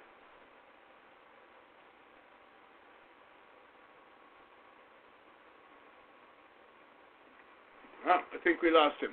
All right, well, again, appreciate you being there, Creed, and we will talk to you next week. All right, let's see. We got Glenn Keeling and then Pete Yapel, and George Marchorano will be calling in shortly. I don't know, we lost the Corbys, but hopefully they'll come back. And I appreciate that Glenn got it up there. At least we got where to find it, and that's working out good. All right, let's see. We got Glenn Keeling. Welcome to the show. Glenn is a defendant. He's a warrior. He is chapter coordinator of the Creative Care Beacon chapter in Ohio. And he not only is fighting his own case, fighting for his own health and his wife's health, but he's also helping others fight their cases at the same time. And this is the kind of guy that I wish we had more of. Glenn, what's going on this week? Hey, thank you, Joe, very much for having me on. Always. We went to the State House today in Columbus.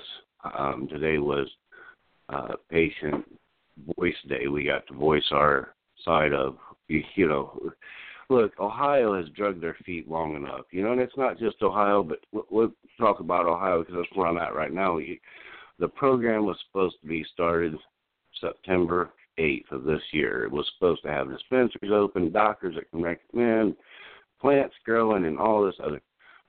Well, they have 270 doctors, and that's awesome because that's, 20 more doctors than what they wanted. But there's no medicine. There's no seed in the ground. There's nothing. There's no access for patients in Ohio. And because of that, people like Peggy and I, who are medical patients that do need this medicine, are now facing tremendous charges.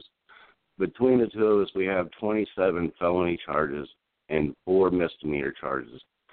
We're looking at a combined total of 111 years in prison between the two of us for possession of cannabis. And again, I say this every week, and the crazy part about this is even though we're charged felony possession of cannabis, the courts are allowing us to medicate with the said cannabis that they're charging us for possession of.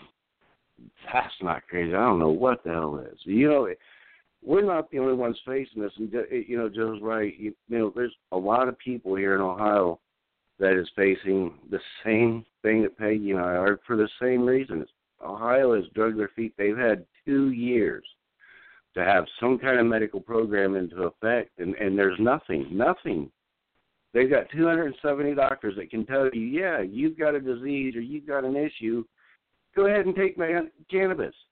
But where the hell are we going to get it? They don't have nothing planted. They just finally got a few more processors licensed.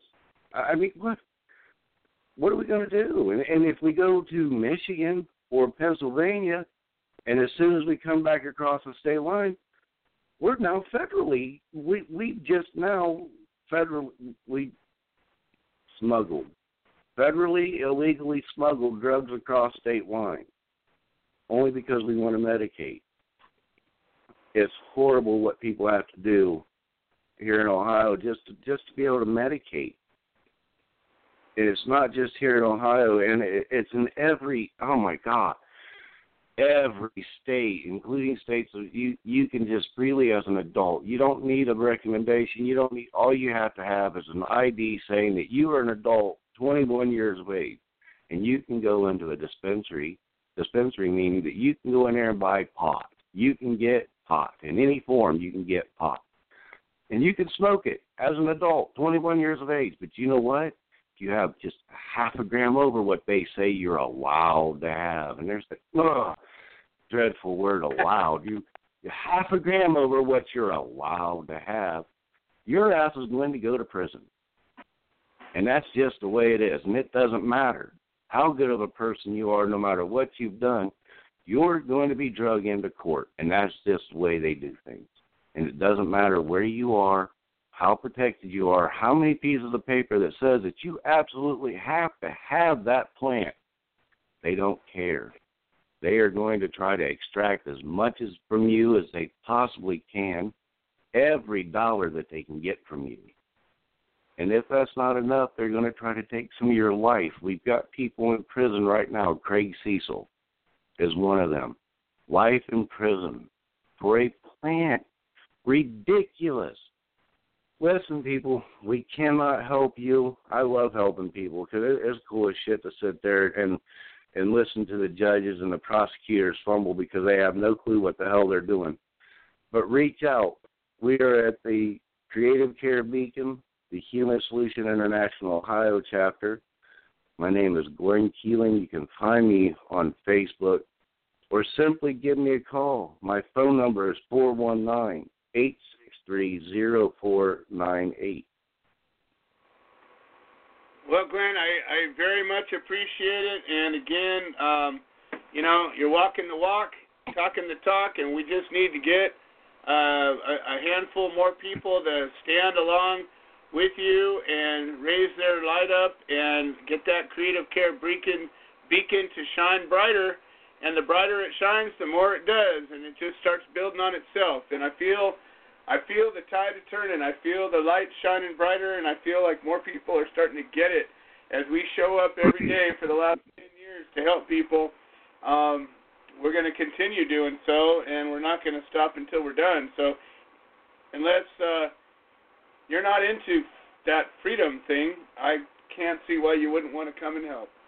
Thank you so much, Glenn, and look forward to hearing the good news when they finally decide to give up on your damn case. Right. Well, our next case is a attorney conference, and that's going to be October 12th, 8:45 in the morning. Hey, I do have a couple quick side notes. Something we learned today while we were at the State House, we talked to one of the doctors. He was a preacher, actually, a preacher and a doctor, and he also sits on the board. There is also a lot of CBD they have found and discovered in hops. Yes, hops. The same thing that they mix with barley and make beer. They are extracting high amounts of CBD from hops. Not only from hops, but they're also getting it from thistle. And it is healing CBD, a high-rate, high-quality CBD from hops and thistles. And that's just something I want to throw out there for places like Ohio that have said that CBD can only be sold in a dispensary because it has to be processed from a hemp plant or cannabis plant only. It does come from other things in life other than just those two plants, and those are two great examples. Well, I think that is, once again, this is all ridiculous for any natural substance to be deemed Schedule 1 or Schedule whatever, to be regulated in any way. If it grows, it should be allowed to grow. If it can be extracted from anything, it should be allowed to be. I'm gonna give an example, and this pisses me off a lot because it's a perfect example of what could and might and should and will be. So anybody who doesn't know, I've been making herbal products for, since the 80s, 30-some years, almost 40 years. Anyways, I work with my own extractions. I work with other people's extractions. I have a pharmacopoeia of over 200 substances that are all natural substances, right? And most of them are not regulated at all. And I can buy them from any number of sources. I can grow them in abundance. I can harvest them myself. I can extract them. I can have any number I could have. There's no number I can't have. I can have 100,000 of them. I can have 100,000 pounds of them. It doesn't matter. So recently I needed to purchase some herbal concentrates that I use, and it was 10 different compounds. And normally I would buy them, maybe a pound or so, or maybe even a kilo. But one of the companies that I work with specifically because of the quality of their concentrates. And so concentrates are not just cannabis, they're any number. I have, like I said, over almost 200 different herbal concentrates from 200 different plants. And the reason I use this one company is because they have third-party testing, and they test for potency, of known active ingredients. So, if you use rosemary or turmeric or black pepper or whatever your herb du jour is, you can buy it anywhere, right? You can buy it at the health food store, you can buy it at the grocery store, you can buy it at the local Walmart probably. And you can buy it in capsule form, you can buy it in bulk form, you can buy it in the plant, you can make your own extract, you can do a lot of different things. And it's your choice. And there's no regulation whatsoever about most of these. And some of these compounds, the FDA has tried to regulate, and they may end up regulating some of them. But at the end of the day, the vast majority of these there's no regulation on them whatsoever. The company that I work with primarily just changed their policy, and I had to buy 5 kilos of each compound. So yesterday I received 50 kilos of herbal concentrates and 10 different compounds, 5 kilos apiece. And they came in bags inside of a box, and open up the box, and there's a certificate of analysis, and they tested for the heavy metals, and they tested for pesticides, and they tested for all kinds of things, and the potency of the product. Now, I have a choice of where I get my compounds, and I grow plenty of my herbs. I grow, 5 or 6 of the primary herbs that I use, but I can't grow everything, and I can't grow everything well, and there's not enough of me to extract everything. So I work with a good quality company that I can rely on. Well, guess what, folks? Cannabis is an herb. Imagine a world where it was just one of the many. Imagine I could go and I could grow it myself. I could go to an irreputable store and get something that who knew what it was, or I could take the care to get something that was certified, lab tested, and verified as to what it was. But that would be my choice. And I could use the quality of that in advertising the products that I made, or just knowing that I was doing it better because it was the right thing to do. But why is it different? Now I'll tell you why it's different. And this is the kicker of all of this. Every single one of these compounds that I work with, every single one of them, as much as they're very helpful and healthy, and we use them in our compounds for topical supplements, capsules, you name it, we put them in varying degrees of potency and all different ways. But every single one of these compounds has an LD50. Every one could kill you if you took too much of it. Every single one. Each one of those 5 kilo bags that I have, if you were to eat the whole fucking thing, you would die. But if I had 5 kilos of cannabis extract, you couldn't. You wouldn't. And yet, the claim is that, it might hurt you if you get too much, or if it has this or that or the other thing. Not one person yet to this day has died from cannabis. Hasn't happened. People have died from every other compound on the planet, whether it's recorded or not. Somebody's eaten too much of you name it, but not this one. That's it. That's all I got to say. Why can't that be one of the pharmacopoeia? Why can't it just be one? You have the power. You have the choice. If you want to go through the trouble of getting it tested and regulated yourself, do that. If that's important to you. If you want to grow it and smoke it and eat it and make shit out of it, do that. It's on you. Why is that so difficult? Why? I just don't understand it, folks. Why is it so difficult? 50 kilos I have of brand new herbal concentrates. 50 kilos. If that was pot, there are people even in the community, would say, well, why'd you have so much? Nah, that's ridiculous. Ridiculous. All right. Pete Yapel up next. And then we got George Martirano and then Tom Corby. We're going to be out of show. Pete Yapel, welcome to the show. How are you doing? Hey, Joe, it couldn't be a better Wednesday night. Second week in a row, we got my lovely wife sitting next to me. All right. Helen, the better half. We got to love it. Hello, everybody. Yeah. I'm glad you could join us. Man, I'll tell you, we're so excited, Joe. We've had another stellar day. I apologize to you for texting you before the show. I wasn't conscious of the time, and but I do want to speak with you.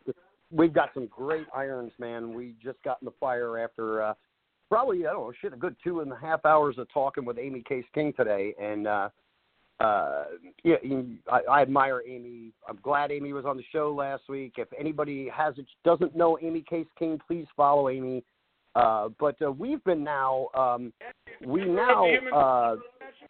that's right. And hey, listen, a member of the Human Solution and a member of the Human Solution from renewed 2 weeks ago. I just want to make the quick statement that when we combined with the International Cannabis Patients Wall and we gave away the 5 tickets to the lucky winners, Joe happened to be one,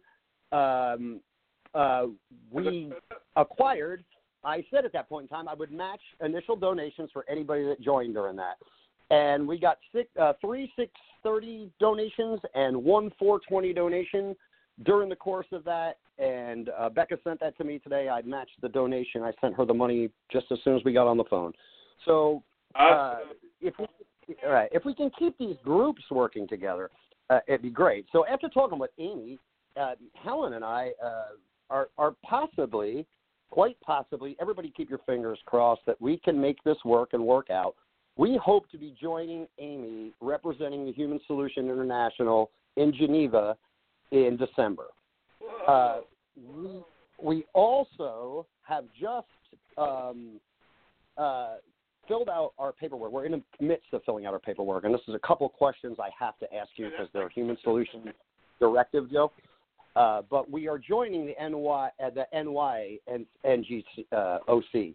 Now, if anybody doesn't know what NGO is non-government. It's a non-governmental organization, and it's the New York organization. We'll join so that we can represent non-governmental, citizens groups on national and international and local levels. And it's on Thursday of this week at the UN. The WHO is going to commence again, and we're hoping we submitted our paperwork. We'll have it all submitted by tomorrow, and hopefully we can be at that for next. Hopefully, I will be at that next Thursday, sitting in, and if I doubt I'll get a chance to talk here, which is okay. But the Pioneer of the Year award. You've been covering new ground faster than anybody I've ever known. I love it. Well, Joe, what it is to me is this: is that, like you say, there's so few people that really do. So those of us that do and have the whatever it is. I mean, you do what you do for your reason. I do what I do for my reason. Everybody has a reason for why they're fighting for this plant. But something saves your life, what is the natural thing to do? I mean, if you have the empathy that you're supposed to carry, the integrity you're supposed to carry, you pay forward. It's just what you do. You guys are talking common sense. I know. Isn't that a shame that most can't understand that? They're not going to understand. Right. If it's not politically correct or it's common sense, most won't get it. Like what did we say? From now on we can't call. I saw something, we can't call tweakers anymore because they get offended. So now we have to call them, what are they called? Mexican American. Mexican Americans, yeah. So we have to be careful with what we do, and we don't want to offend anyone. I've been called a pothead my whole life, and I guess that's not offensive to some, but yeah, and it's not offensive to me either. I kind of laugh at it. But we're looking to do that now, and if we can continue to catapult ourselves, and I'm talking about me and Helen. I'm talking about as generally as a group. We can't be quiet. We get complacent. Every 2 years, there's major 2 to 4 years, we have major elections. People get involved then. Then they want to go vote on whatever policy it is. But they never get involved in helping write policy. They never ask about policy. They never read the damn policy. Well, because most people don't even know anything about policy or political science or anything. They just go with the flow. Right. They vote because they see we're going to get legalization of cannabis. But listen, when I have to look at patients here every single day in New York, and they say to me, yeah, but, we voted for this. We've passed the medical program. How come I have to pay $250 to use it? I go, because that's what you voted for, you moron. I mean, did you read what you were voting for? Oh, you ought to see the nightmare in California. It's a disaster of all disasters. They're now trying to shut down the water and power of all the illegal dispensaries. You know why? So you got to buy them from the license plate or that's go right. to the underground. That's right. That's right. Hey, listen. Today, when do you think cannabis will be legal? I go, I don't know. How old am I? It's been illegal as far as I've been alive. I'm not going to listen to a law that makes 0 sense. I am not going to submit myself or to an issue again that is absolute common sense. The endocannabinoid system is a very, very complex regulatory system, but it has a broad function. It's found within every single one of us, animals, fish, you name it, and it regulates listen, the endocannabinoid system, just off the top of my head, can regulate memory functions, digestion, motor functions, immune system responses, inflammation, appetite, pain, blood pressure.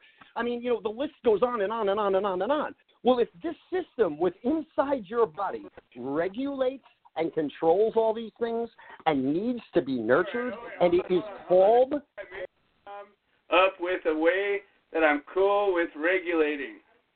The endocannabinoid way of regulating, I'm totally cool with. It can regulate me anytime it wants. Right. It's the only regulations I want. Right. Only that one, though. Yeah, it's truly the only time I want to hear this regulation. Corrected.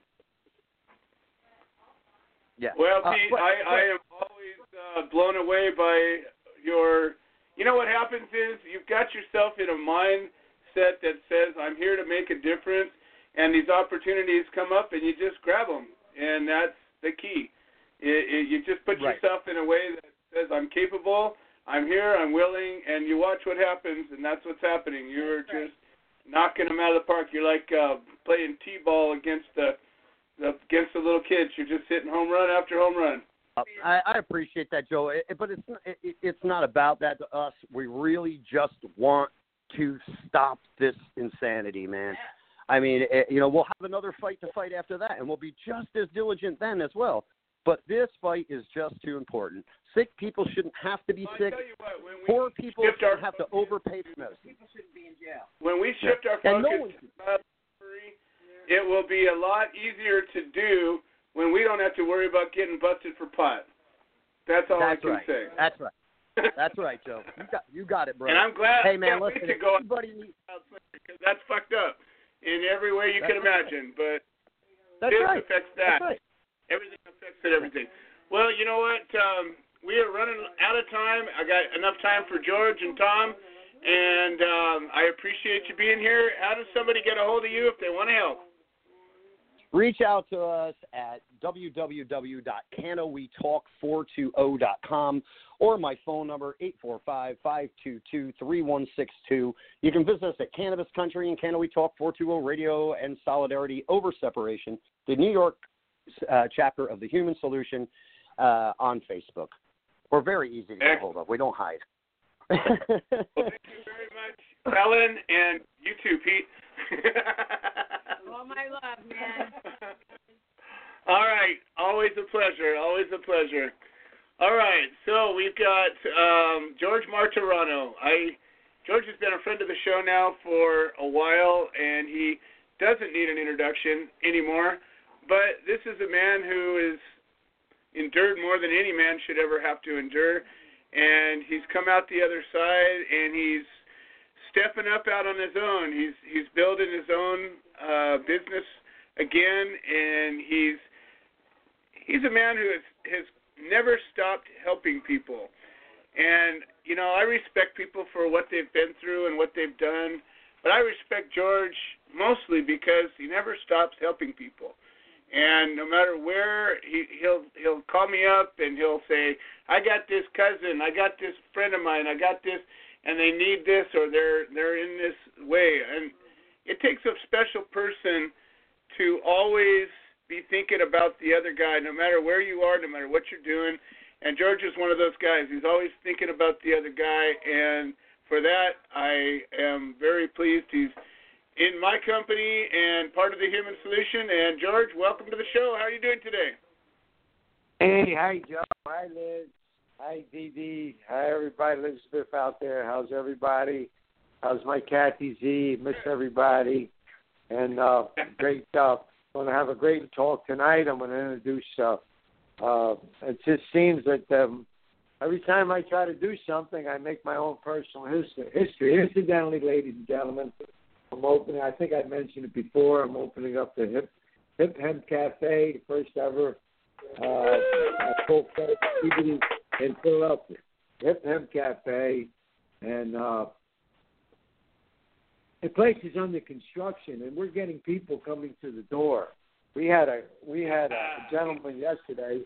He actually was dragging his leg because his sciatic nerve was such.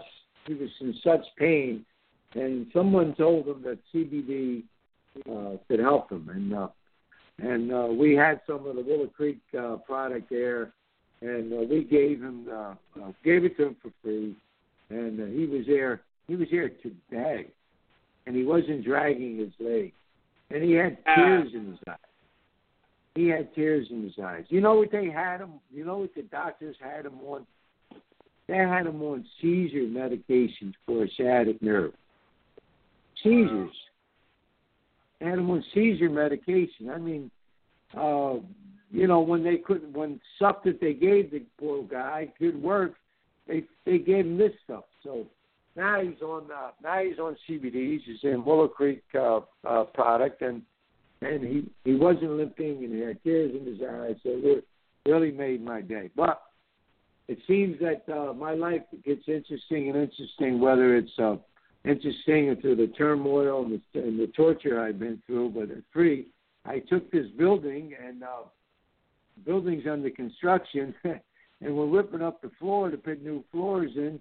And I did a video today, and the video is through the roof. It's on Facebook and it's on Instagram.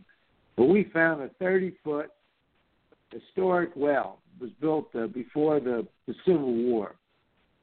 And the well was used for draft horses, and it was a designated area where these thoroughfares with these big wagons hauling freight, and the horses would come there and would water there, and there was a little inn there.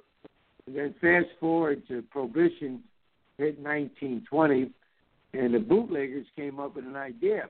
They said, well, you need water to make the booze, and you need a deep well to drop the sour mash in after you run it off, because sour mash has a very, very strong musty odor.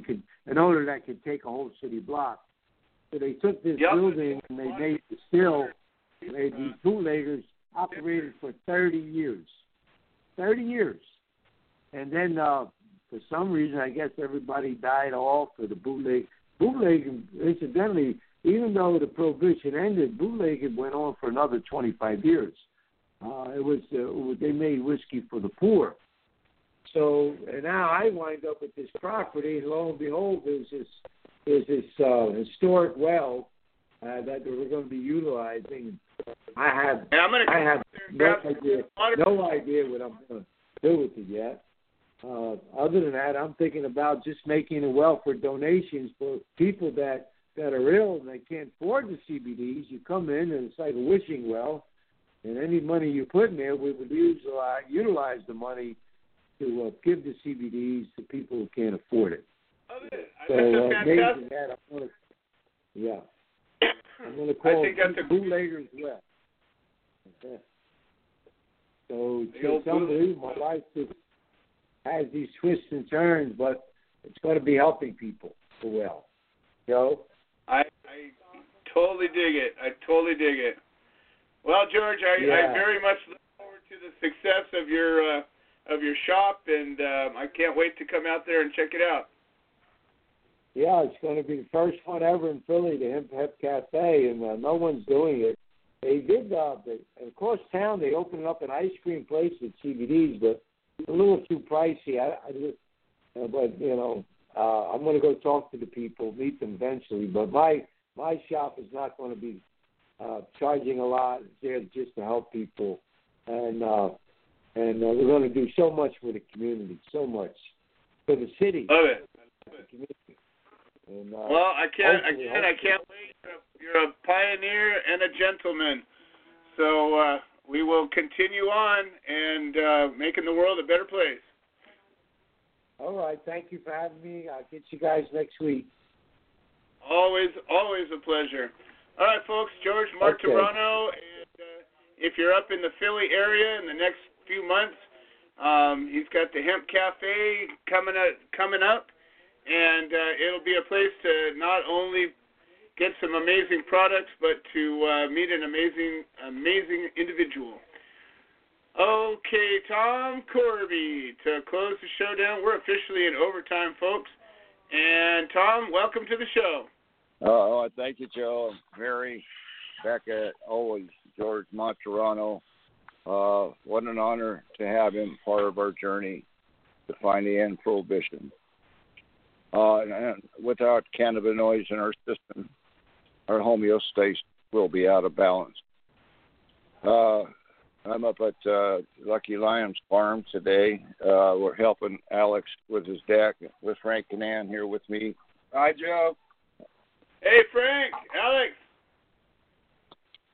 How's it going? Better every day. Amen to that. All right. Cool. Yeah, so we're helping Alex, and you've been up here, and we need to get you up here again. They're down here, and we have a new friend coming here, and I'm headed down there now. I was up in the garden, and we're finishing that deck out here, which you've been here. We need to get you back up here. I can't wait. Finish up that deck, and I'll come out and smoke with you. Yeah. Or maybe I'll pick I'm going down. Right. If you were here, I know you'd be helping us with the deck. Oh, you know right. I would. I'm here with Alex. Yeah, I'm here with Alex right now. He's got the paint roller. And when we talk about cases, I always like to bring up how we always take them on to trial, and how Alex Lyons, Frank Canan, and how we set precedent up here in Butte County. I'd like to say a little something today. Well, it's the biggest thing that caught my ear on the show was a brother from Ohio, Glenn. What's his last name? Glenn Keeling. And Kim Kimmel. Being an Ohio native, that one was close to the heart, and I kind of wanted a little bit more information on that. I'll look him up on Facebook, but I just had a good friend of mine. I didn't hear you. What'd you say? he's part of the clan. He's a good guy. Him and his whole family are warriors. They're fighting their battle, and they're part of the solution. Nice. Yeah, I just had a good friend in Ohio, in my hometown, get picked up with 50 pounds, and his lawyer that he paid $10,000 for talked him into a plea deal of 4 years in prison. Yes. And he's a 23-year-old. Oh no. I had lost contact with him and asked him about his case early on, and he told me that they dropped his charges, and they had dropped his charges, and then they picked the charges back up on a, and started threatening collusion of some sort or some mafia charges, trying to incorporate his friends back here in California, and they are threatening him with 10 years in prison. At the same time, they're beginning to allow medical, giving their first permitting in the same town, and telling the public that it's medical, yet locking people up for bringing medicine to the patients, and that's the only way that it's going to get there until there's a regulated way of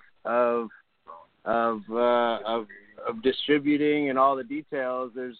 There's the only way for patients to get medicine and in a business. And I believe fully that any jury in the country would understand that when taking the trial with the right intention and mindset, like it sounds like our brother Glenn is doing. And want to send my. Going all the way.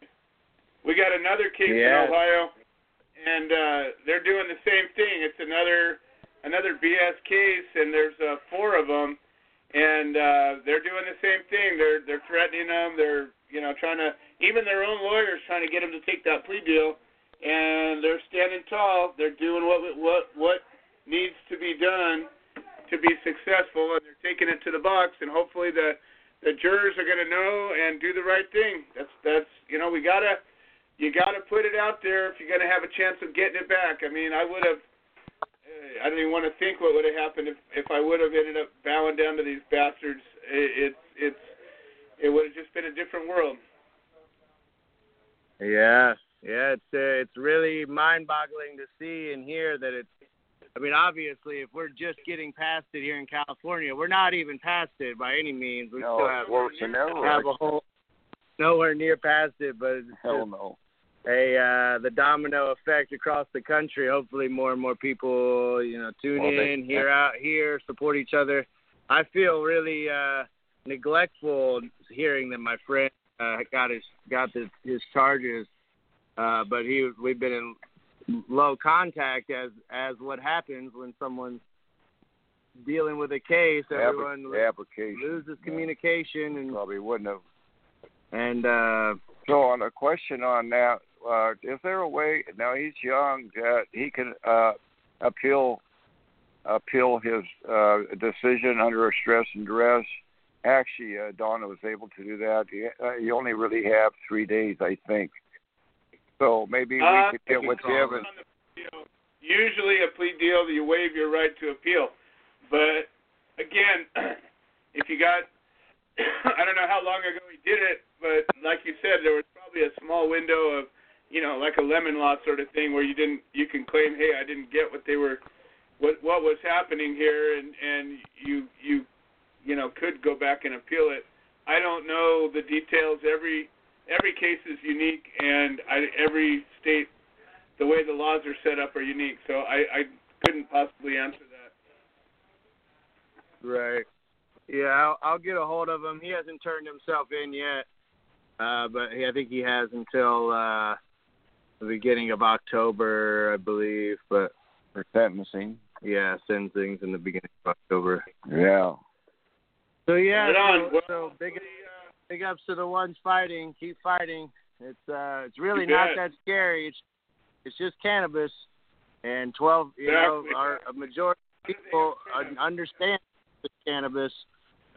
So coming from the heart, speak your truth and defend yourselves so we can, hopefully somewhere in our near future get past this. All about the money. All the money, no matter what they say. I have an update on Heidi and Eddie Leps. Of course, he wasn't part of that arrest. But anyway, she's has a settlement conference hearing, and Joseph Tully's actually going to be there in the team.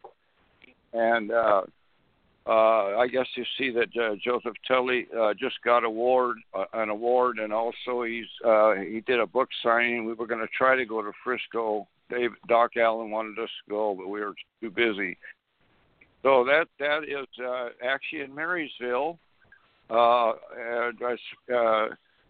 Superior. That's actually it's kind of confusing because it's Yuba County, and it's in Marysville, and so it's not in Yuba City. That's Sutter County. We actually had people who used to go with Shelby and Eric Soretto back then at that courthouse. A lot of people got confused. Anyway, they are definitely taking them on to trial, and they're going on to a settlement conference hearing. That's 10, 15, 18 at 1:30 in the afternoon. And the Tully team will be there. He's right here. She said, Yuba is fucked, so is Dude soon. And no matter, there's always, he said, she said, but we're coming for them hard. They've come for others. And we go way back with Eddie Lapp, of course, writing letters when he was in prison for 7.5 years. So court support is always important. We know that this settlement conference, nothing ever gets settled. She said right here, I said, so what about trial? So Tully's pushing for 6 months, going to take him on for 6 months. What he's doing here with this, she said, he's just going to get in their face, and that's what he did up there with the Bennos. And Joseph Tully, by the way, folks, has not lost a jury trial on his motion and action for sure. So we always come with local court support, at least if you can. Now, if it does go to trial, we know now that it's usually on a Monday, and they're only picking juries, and there could be 80 to 100 jurors there. So it's really better to save for prerequisites and wait till the jury's picked. And then Joe actually will come all the way up here once somebody goes to trial. Will go a long ways. And court support, it's very important. Okay, I want to thank you all.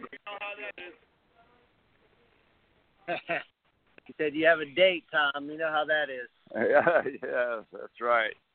Okay, Joe, I want to thank you all.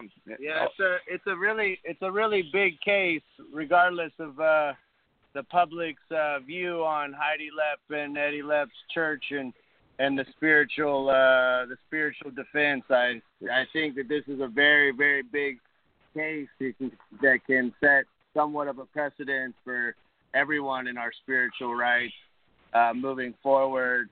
And it sounds like they plan on defending every garden that got raided in their case. I think it was. There were 11 different gardens. 11, and this and that. That's a good point, Alex. And so the support of this one for all the cannabis community, I think, is important. All of them. And here's another thing too, on that level, that we know Joseph Tully's also going to bring the doctors and the collective in. By the way, folks, it's very, very alive. Always.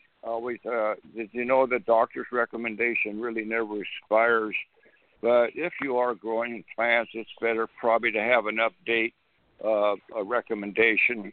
So I'm sure that Joseph, I've already talked to Heidi and Eddie. They've invited us down to Lake County this Saturday. Now they changed it to Saturday instead of Sunday. It'll be great someday, Joe, if you can make it up and come to one of our other parties on the wharf, by the way. So that's always a good point. We always bring court support, and we always come with our collective and You can't play doctor. Donna says nobody steps over doctors. All right, Joe, I want to thank you all today and all those on the front line coming together, volunteering to help with the solution to end prohibition, deschedule cannabis, no schedule, and free all our POWs.